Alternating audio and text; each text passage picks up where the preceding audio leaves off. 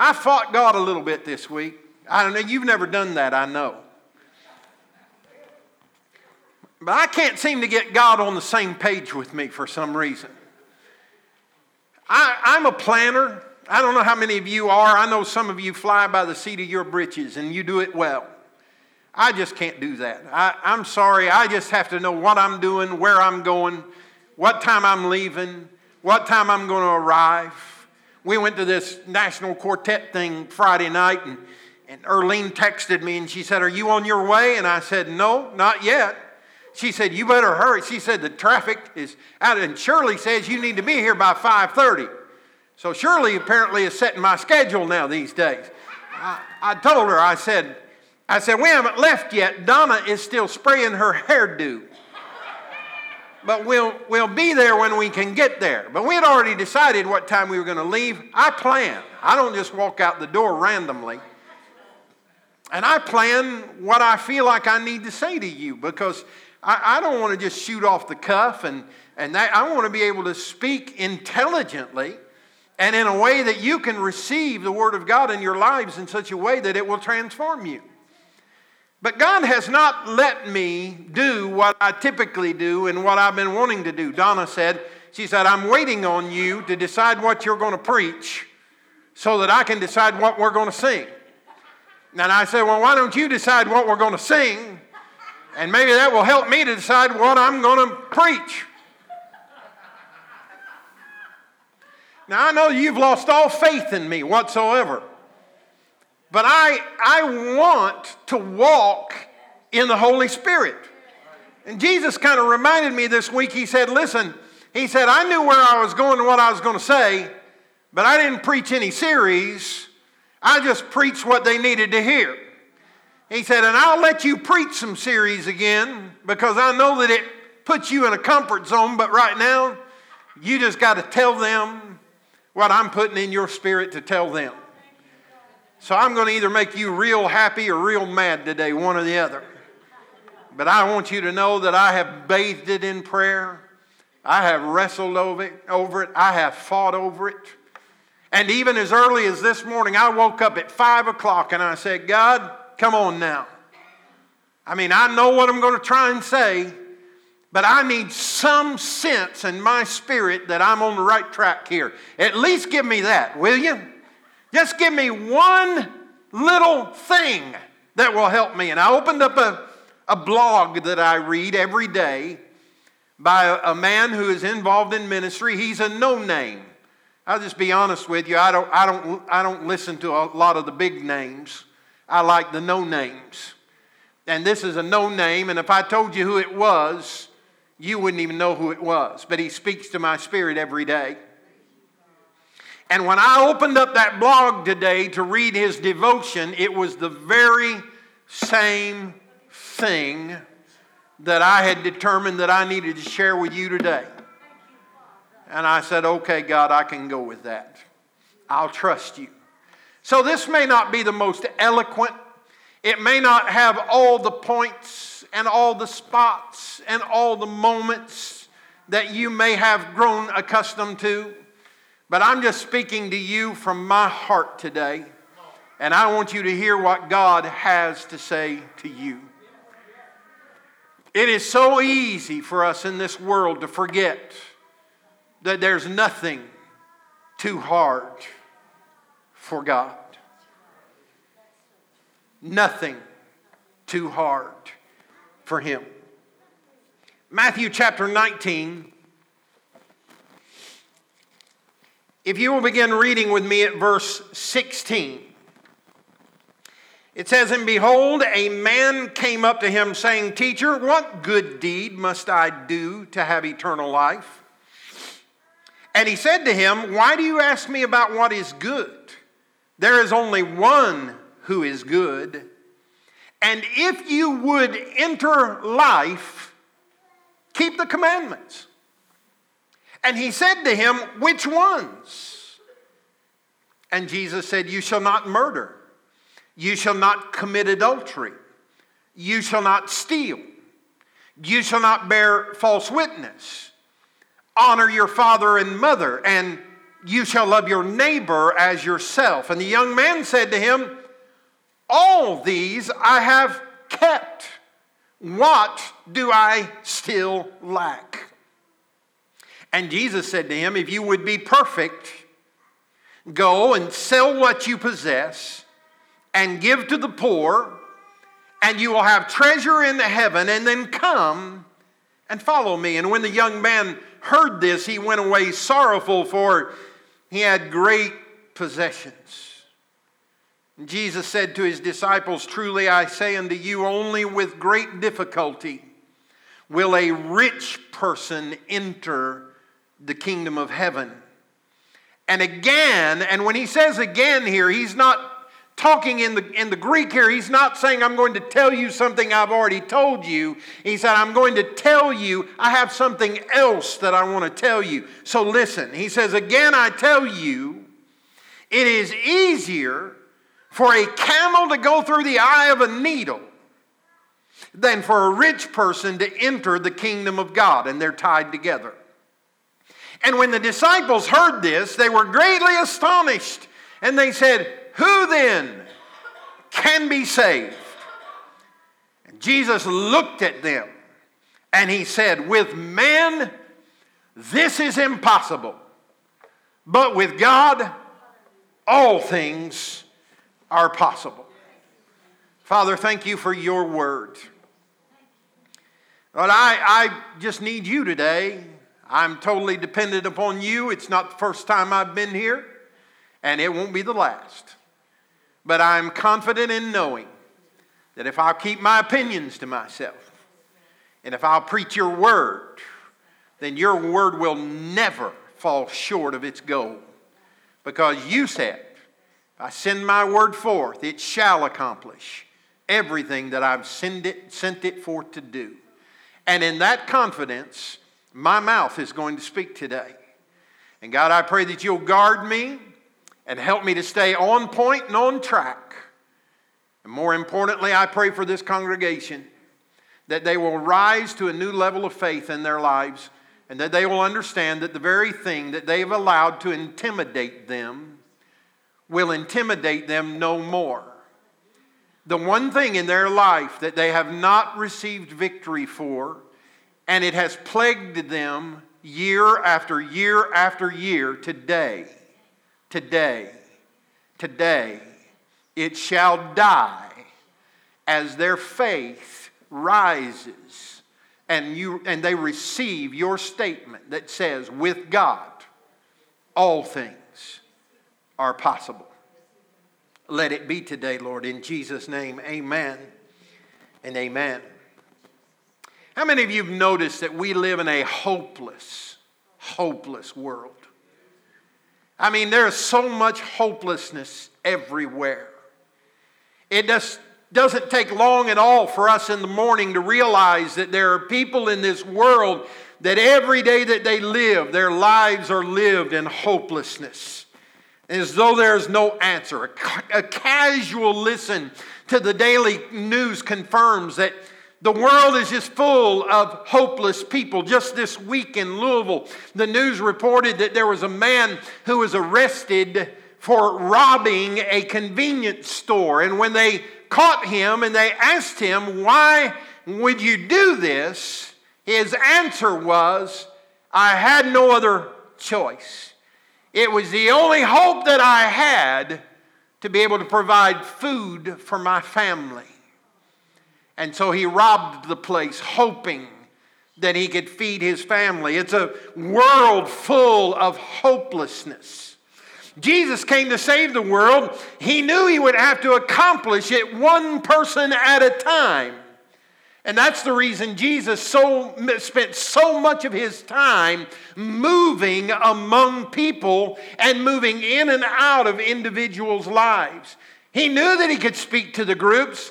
He knew that he would have the crowds, but the real ministry often took place in a situation where he was dealing with individuals.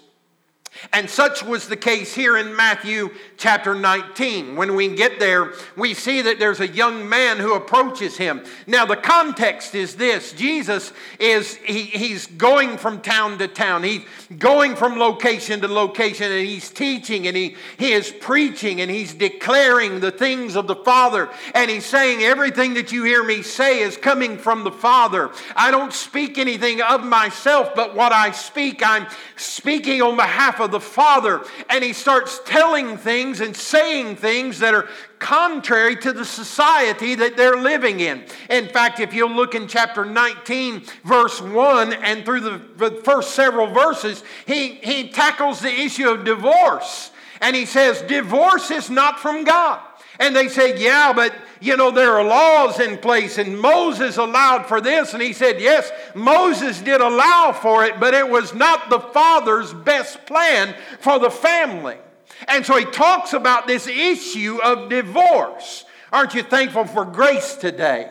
That when we fall short of the ideal that God has for us, that he can pick us up and wipe us off and set us back on course if we are repentant. And then they say, well, there are these children that are running around here all the time, and they're bothering you and they're bothering us, and we need for them to move on out of the way so that something significant can happen. These kids are just in the way. And he said, oh, don't bother with the kids, bring them, because such is the kingdom of God. And he's talking like that, and in the midst of that conversation, this rich young man comes to him, and he says, what must I do to receive eternal life? And Jesus says to him, well, you need to do the commandments. He said, whatever the commandments of Moses were, you need to do in your life. So Jesus is saying that just because we're living in a day of grace does not mean that there aren't certain things that we ought to be doing. That we can't just do anything we want to do, anytime we want to do it, whenever and however and wherever we please. Jesus said, these things do. And he said, well, I've done those since I was a kid. And he said, well, then you need to sell all that you have and give it to the poor and then come and follow me. And you know the story. The young man was very rich, and he could not part with his money. And so he left because he was very sorrowful that the one thing that Jesus was asking him to give up so that he could follow Christ was the one thing that he was so attached to that he could not let it go. Can I just stop long enough preaching that I can meddle for just a minute? What are you holding on to that is so dear to you that you know good and well you're going to have to release if you're going to walk in the fullness of God's Spirit? What is it? I'm just asking that question because we all deal with that in our lives from time to time. All of us have things in our lives that we have grown accustomed to and we kind of enjoy. And we say things like that, well, that's just the way I am. I was born that way, and if you don't like it, you can just lump it, big boy. Listen, God loves you. He will accept you however you are, but He loves you too much to leave you that way. When you come to Christ, the Scripture says, you will become a new creature in Him, and all things will pass away, and behold, all things become new. And the last time I checked, our attitudes and our actions fall under that category of all things. And he didn't want to give up his money. And so he left sorrowfully because he knew that I cannot give this up in order to follow Christ.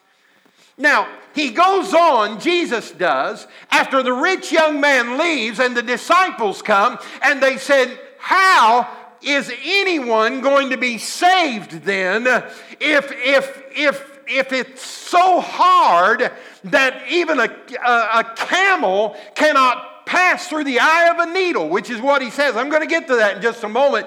But what Jesus is saying is it is impossible for anyone to come to Christ except through faith in Jesus Christ. You can't get there any other way. You can't humble yourself enough. You can't do enough things. You have to throw it all down and say, Jesus, I believe in you.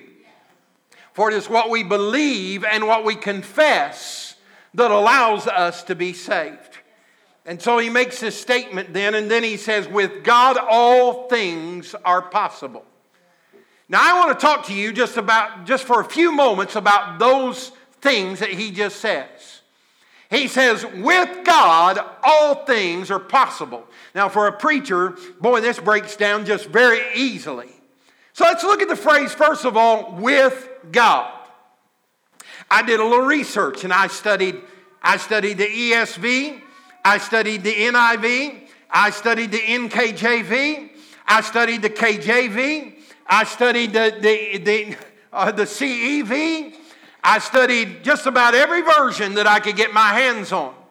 And with the exception of one of those, you know what they all say is, with God, all things are possible. So scholars do not debate the wording of this. They are saying, with God.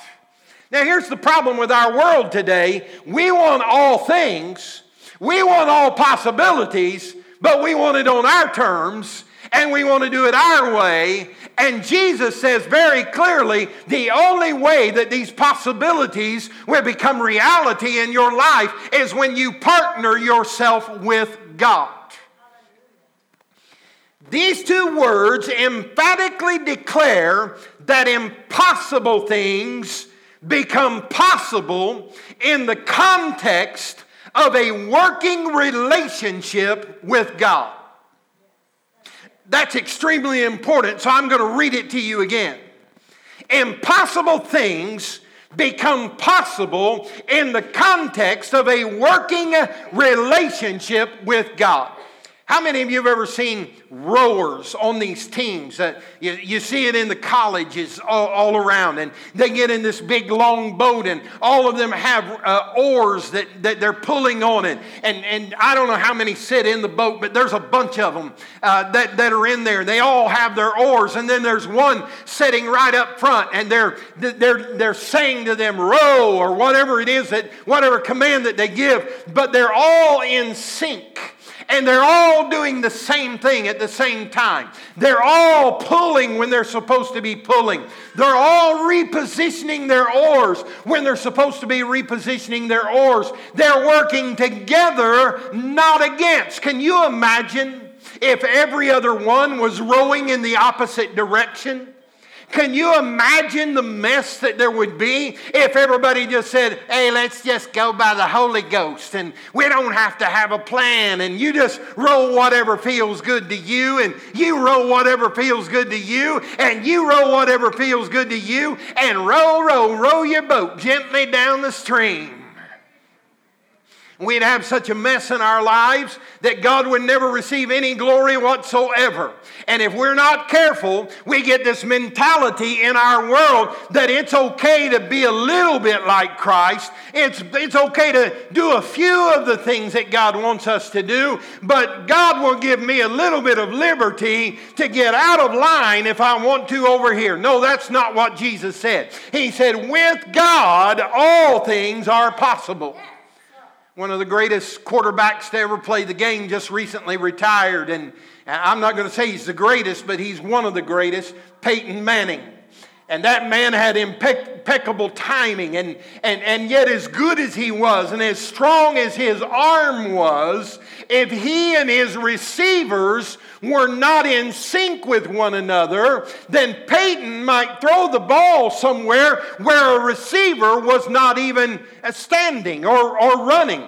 They have to be in sync. They have to know what play we're playing. We have to know the timing of it. They have to know I'm going to go down the yard 5 yards and I'm going to fake to the left and then I'm going to cut to the right. And when I turn around and look, the ball's going to be right there in my hands. Peyton's not going to wait until I turn around to throw the ball. He knows where I'm going to be and when I'm going to be there. And that is the reason he was able to be so successful, because he was on the same page with his receivers.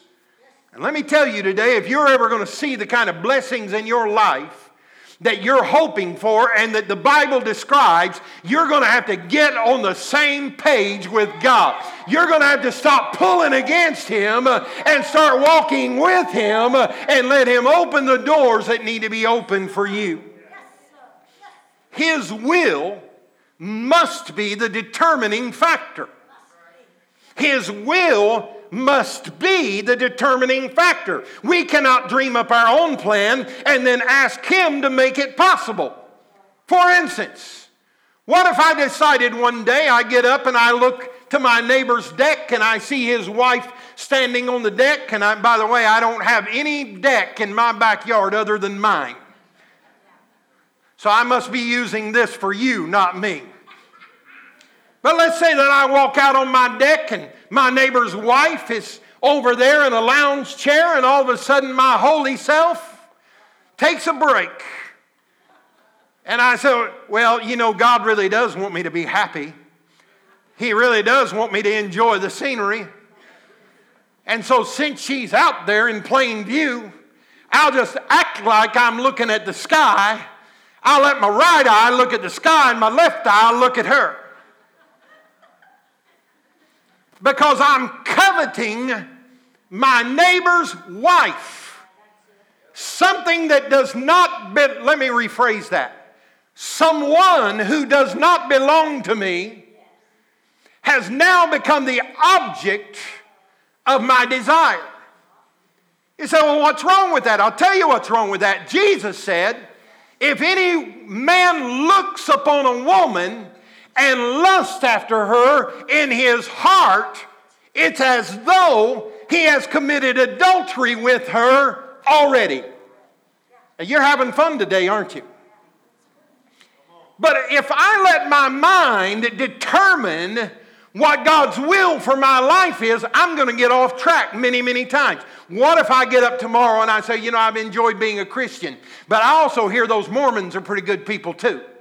And I think I'm going to start reading the Bible and the Book of Mormon, and I'm going to start throwing all of those principles in my blender, and I'll become some sense of both of those. And also, you know, I hear Islam's pretty good. If you can get rid of all those radicals, then they've got some good things as part of their religious system as well. So I'll just put in a little Christianity in the blender. I'll put a little Mormonism in there as well. And hey, why not a little Islam as well? And while I'm at it, Buddha's good. I mean, I like Chinese food, and every time I go in, there's always a big Buddha over in the corner, and I go by and rub his belly every now and then. So why don't I just heed to some of his beliefs, and why don't I just take into my life some of his sayings, and then I can be a Christian, Mormon, Islam, Buddhist. And then, you know, that Hindu stuff, that's pretty cool too. I like that. And so, you know, I don't know who God is and where He is and which one He is and how I'm going to get there. So why don't I just play it safe, and why don't I just do a little bit of all of it, and everything will come out in the wash, as my mama used to say.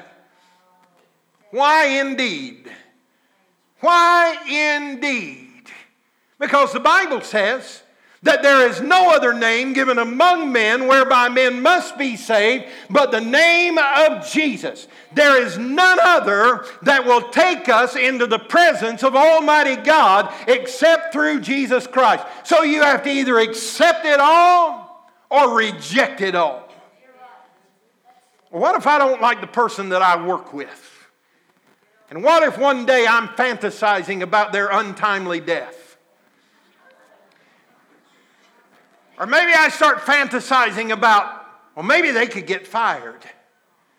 And then I see a way on their computer that I could set them up so that the boss would check their computer and find files on there and find things that could put their job in jeopardy. Oh, thank you, God, for opening this door of opportunity for me. He said, oh, no child of God would ever do that. Really? It happens all the time. When we set our minds on what makes sense in our way of human thinking, we open our eyes to possibilities that God would never, ever bless. What if I go to Waffle House when church is over? And I go in and I sit down and I say, I'd like to have coffee and water. I'd like to have the Superstar. I want my eggs fried hard. I don't want any of the potatoes, but I'd like to have tomato slices instead. I'd like to have bacon. I want it crispy. I don't need any toast, but I would like for you to bring me one of those waffles. Bring me a waffle after I've already eaten my eggs and all that, because we don't want our waffle to get cold now, do we, baby? And bring me another plate, because I'm going to split that waffle in half and I'm going to give Donna half, and we're going to share this meal together. And make sure the coffee's hot. I'm hungry. I'm ready to go. Now go in Jesus' name. And they bring me my meal and I'm eating it and it's good, and I've got cheese dripping down my beard and my face, and I'm sopping it up and I'm eating my waffle and I'm enjoying it. And all of a sudden, all the employees at Waffle House decide it's time to go outside and take a smoke. And so out the back door they go, and they're out there enjoying themselves. And this thought comes into my mind: thank you, God, that you have provided this wonderful meal for me absolutely free of charge. Because I'm pretty sure I can get out the front door and in my car and down the highway before they can finish up their cigarette. Thank you, Jesus, for blessing me in such a wonderful way. Now, I know that some of you are looking at me and saying, he's on drugs. Our pastor is high on something this morning. But let me tell you something. I've been pastoring enough years to know that I see every week of my life people in the church doing things that are just as stupid as the kind... Oh, excuse me. I meant to say idiotic. As the very things that I'm talking about. God has spoken clearly through His Word what our activities and our attitudes and our actions should be. And yet in our high and holy state of arrogance, we decide God doesn't really mean that. So I'm going to do whatever in the world I want to do. And then I'm going to have the arrogance to come to Him and say, oh God, will you bless the labor of my hand today? Let me tell you something right now. He ain't gonna do it, because God will not bless anything that is contrary to His will and His way. I just knew by now you'd be shouting and running the tops of the pews and screaming and hollering and saying amen, instead of slinking down in your seat, afraid that you're going to get hit by one of the rockets that's coming out of the pulpit this morning. Let me tell you, I'm not trying to hurt you. Why would I want to do that? As your shepherd, as your pastor, why would I want to hurt you in that way? I want to help you. And that's the reason I'm saying to you, we've got to change our lifestyle in order to come under the will of God for our lives, so that He can then say, now you're walking in my ways, and I can freely bless you, and I will bless you. It just takes one act of humility, which settles the question of who is in charge. So let me ask you today, are you working against God? Or are you working with God? Only you can answer that. One of my greatest frustrations as a pastor, and I see it every week of my life, is seeing individuals in the church that I've been called to lead just refuse. Just out and out refuse to be obedient to the Word of God. Oh, I know we're not going to be shouting right now. But let me tell you, if I could counsel you to do anything in your life that would turn circumstances and change your circumstances, the one thing that I would recommend that you do is to start eating this book and saying, if there are any adjustments that need to be made, I'm the one that's going to make them. I'm not going to ask God to adjust His plan to what I think is the right way of living. The first thing He says is with God. Then He says, all things. All things. Now, it's very clear that Jesus is speaking of this specific context.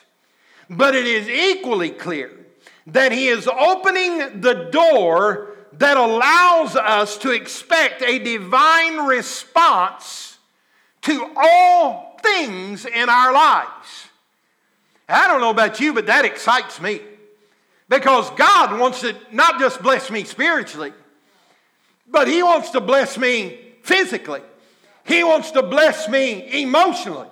He wants to bless me materialistically. He wants to bless me in every way. He's the one who said all things.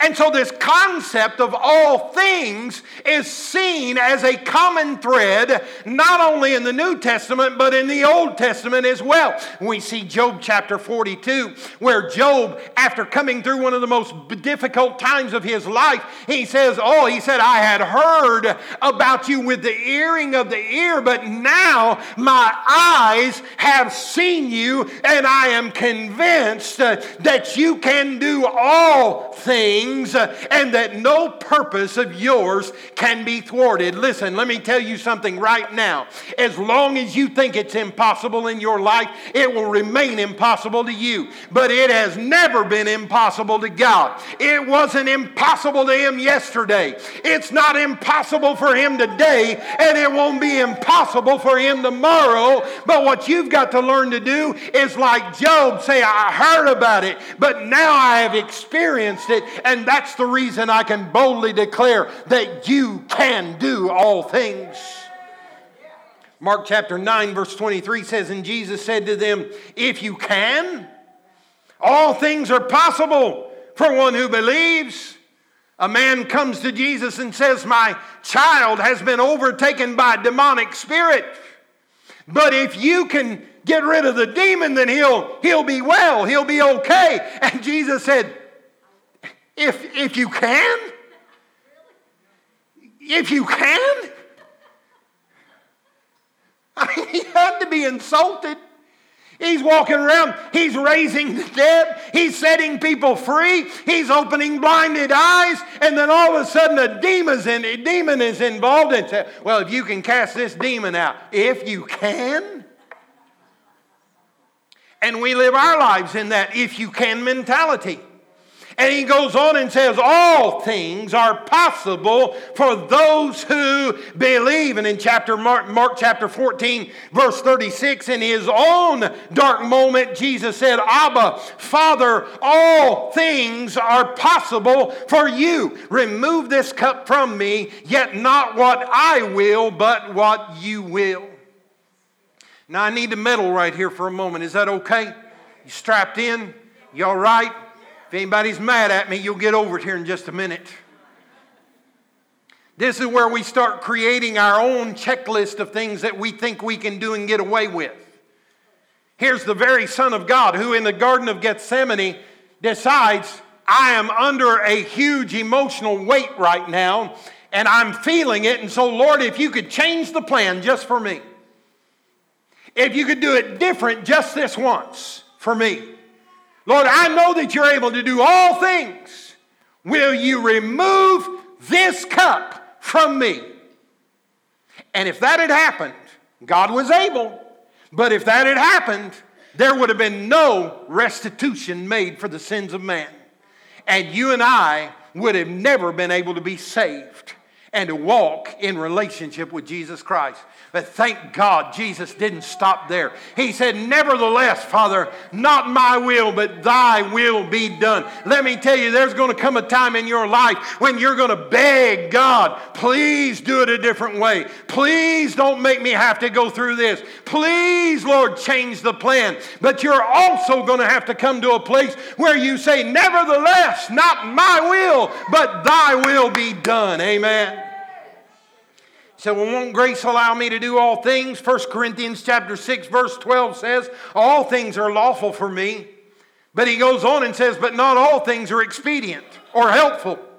All things are lawful for me, but I will not be dominated by anything. What Paul is saying is, that you don't have to abide by everything that the Old Testament law declared as proper actions anymore, but neither can you just open up the floodgate and do whatever you want, whenever you want it, when it violates the principles of Scripture. You have to say all things may be lawful, but not all things are expedient or good for me. And Romans 8 verse 32 says, He who did not spare His own Son, but gave Him up for us all, how will He not also with Him graciously give us all things? He gave us Jesus. Why wouldn't He give us everything else that we need? Why wouldn't He provide everything else that we need?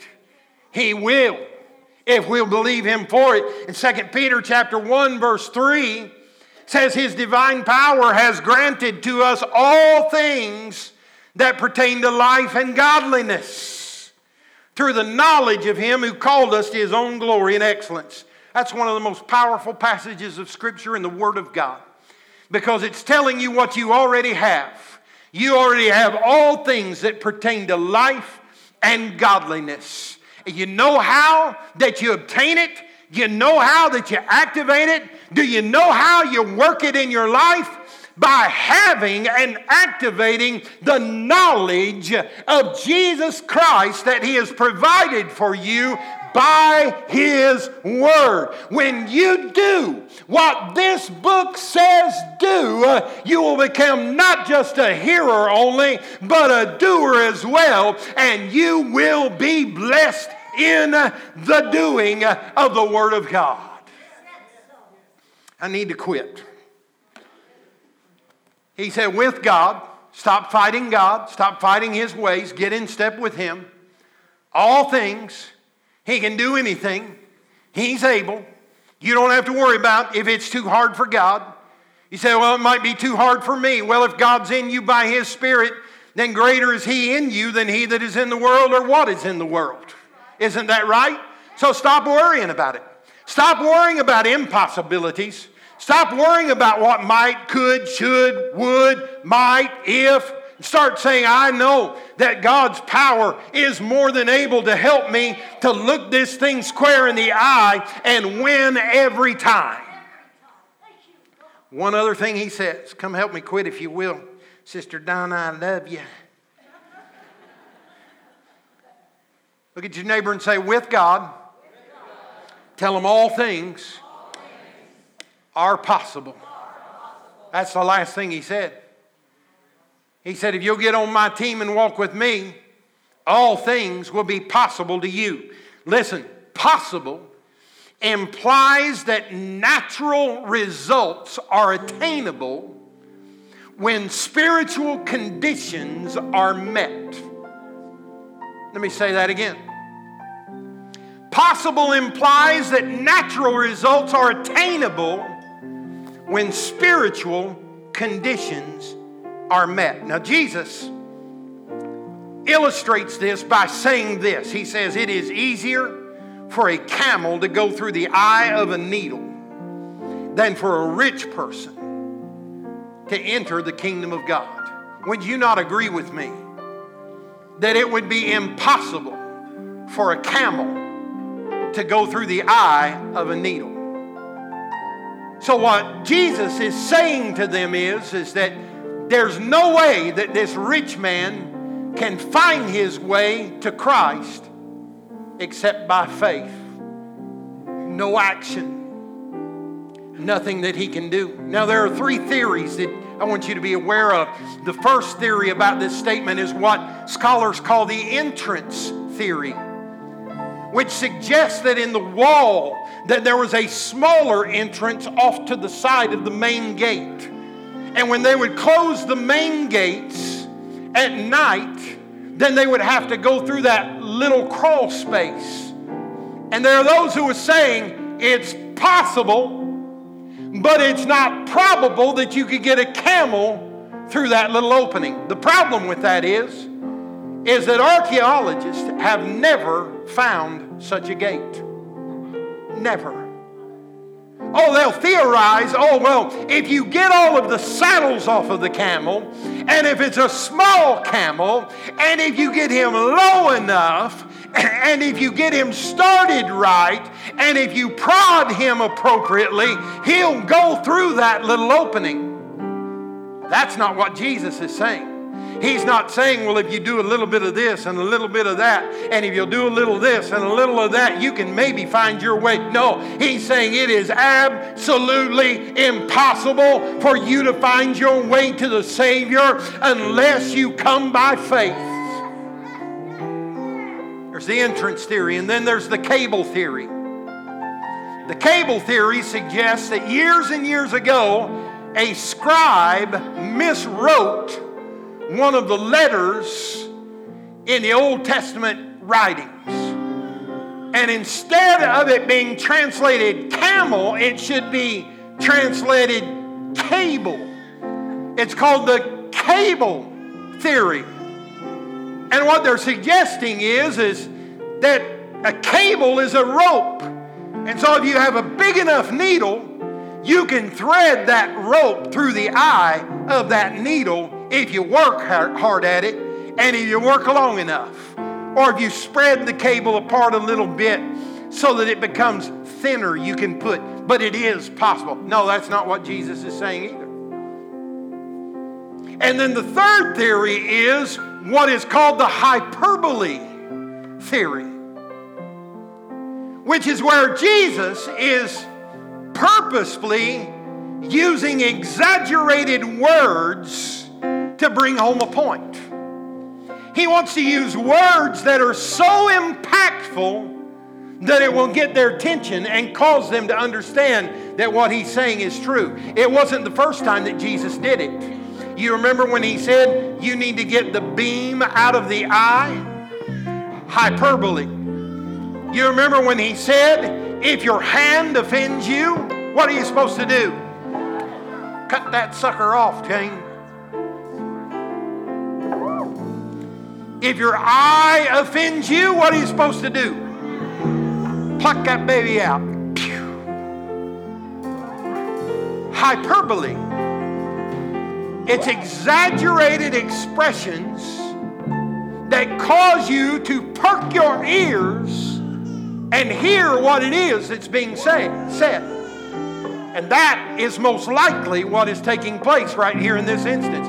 Because Jesus is speaking in such a way that people are saying, this is weird stuff he's talking about. But what he is talking about makes sense. It's saying, look, there are going to be things in life that you face. You're going to try and figure it out. You're going to try and put your own plan together. You're going to try to create your own way. You're going to think it through. You're going to even pray about it a few times. I'm going to pray about this. I believe God will give me the wisdom that I need here in this situation. And all of a sudden we come up with this idea and the light bulb goes off in our heads. And we think that is the way out. But what Jesus is saying here is, listen, you have to develop a relationship with me, a working relationship. A working relationship with me, whereby you will say every time, though I cannot do it in my flesh, while I can't do it in my own way of doing things, I don't have to worry about trying to do it my own way. Because God has already said that with me, all things are possible. Aren't you glad to know today that all things are possible with God? Will you stand with me this morning?